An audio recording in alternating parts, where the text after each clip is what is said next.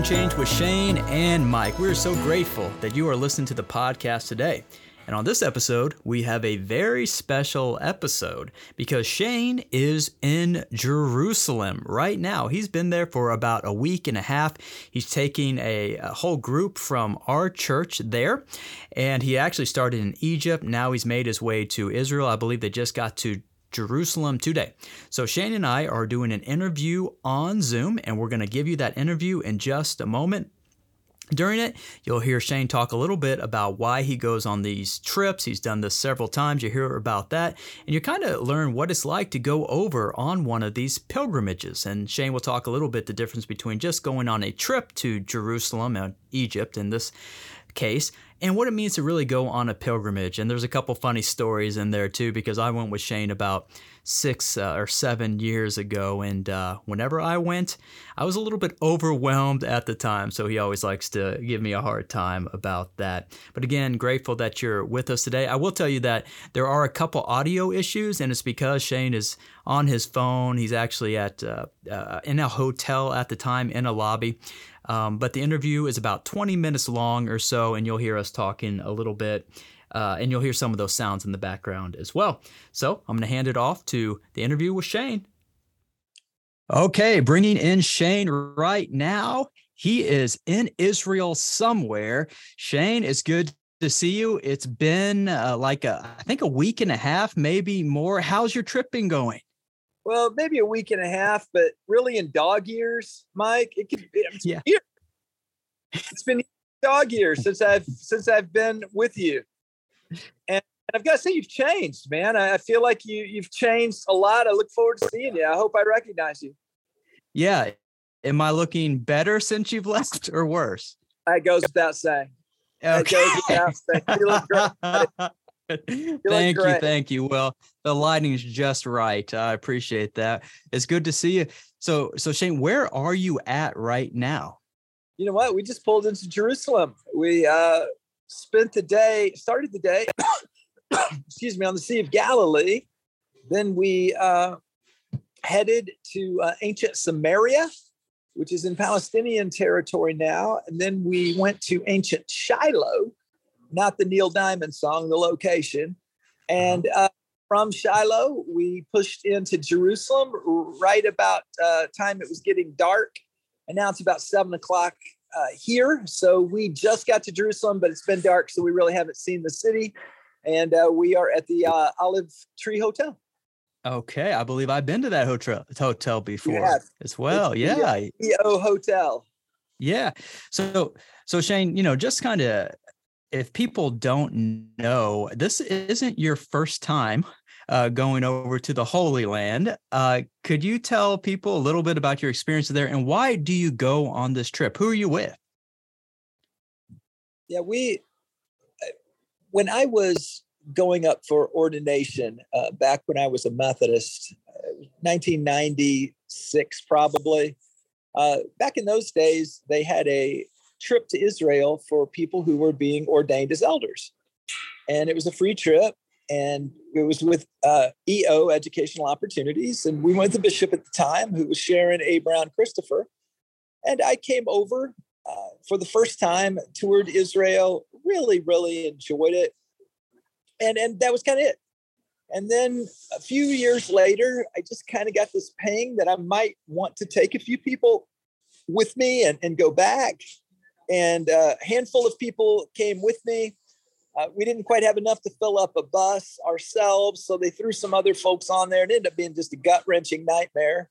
Then I just kind of got this idea that we could take these trips. We would bring who we wanted to bring, control who was there, and we would shift them from tours to pilgrimages. And so for the past several years, this is my 8th trip to Israel. I've done one trip to Greece, but every other year we do a pilgrimage to Israel. So I believe this is number 8. So Shane, when you say pilgrimage, for someone who may not understand, maybe they think that's the same thing as a tour. How would you differentiate between someone going on a tour to Israel to someone who's just going on what you're calling a pilgrimage? Yeah, and if I juxtapose that, you've got a vacation where you spend money to have an experience of some kind. A tour, you spend money to see things and to learn about history. A pilgrimage combines both of those aspects, but a pilgrimage also is designed to touch the soul. It's designed in hopes that people will have a true encounter or multiple encounters with God. So for me, Mike, our mission of connecting people with Jesus Christ is fulfilled on these pilgrimages in ways they could never be on a tour or on a vacation. And Shane, I think I've heard you talk before. There's a biblical model for this, right? The pilgrimage isn't something that, you're just trying to coin right now. That's based on something that you've seen in the text. Yeah, in the time of Jesus, Jews were spread all over the diaspora, all over the Mediterranean Sea.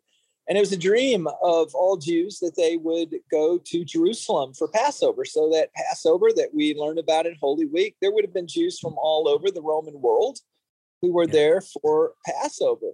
Well, part of the idea was that you saved, and your dream was to be able to attend Passover in Jerusalem.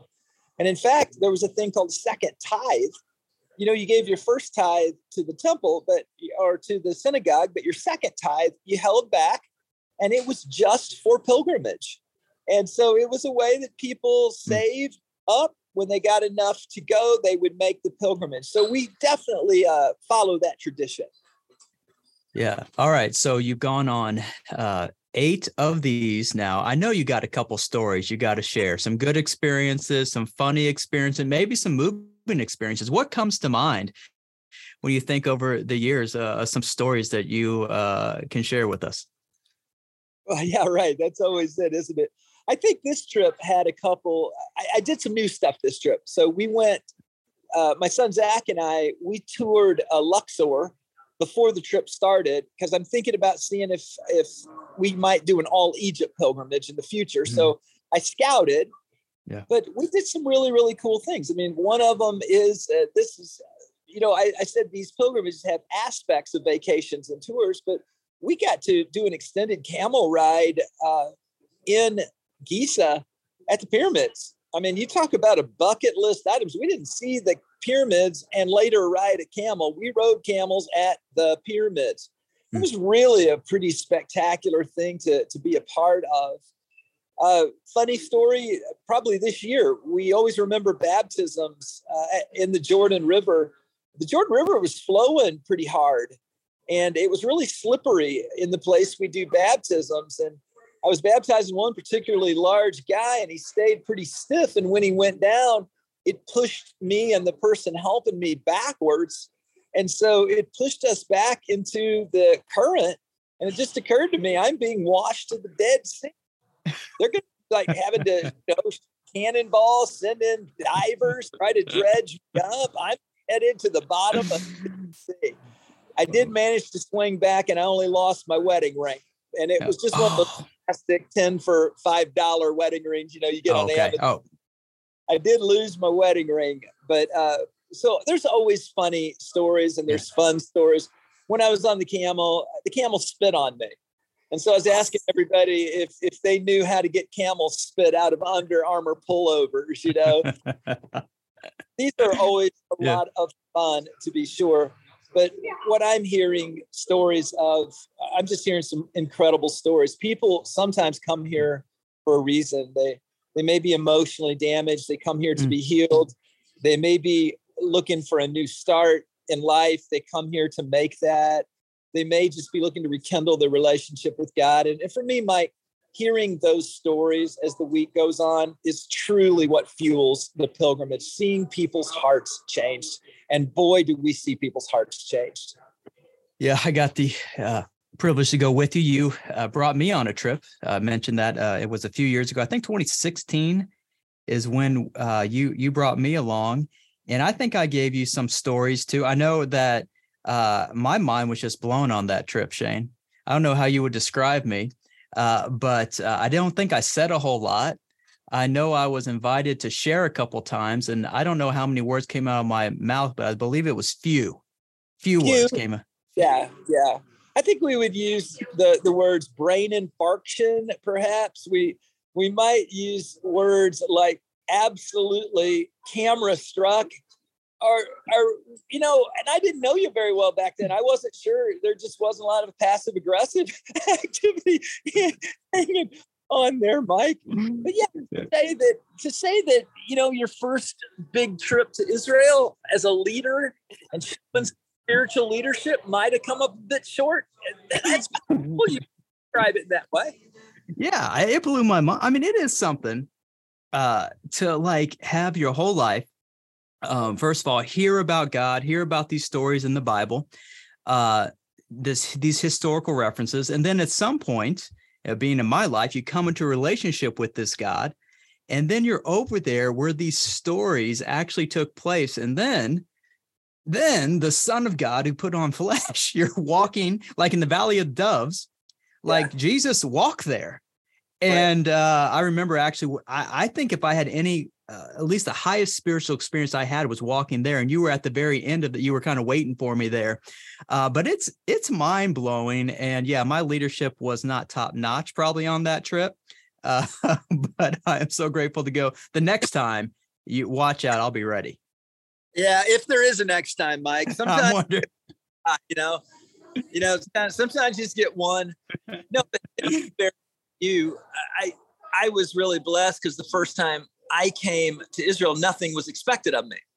I just got to take it all in. I just got to experience it. And to be frank with you, that was all I expected out of you, though I enjoy teasing you even years later about it.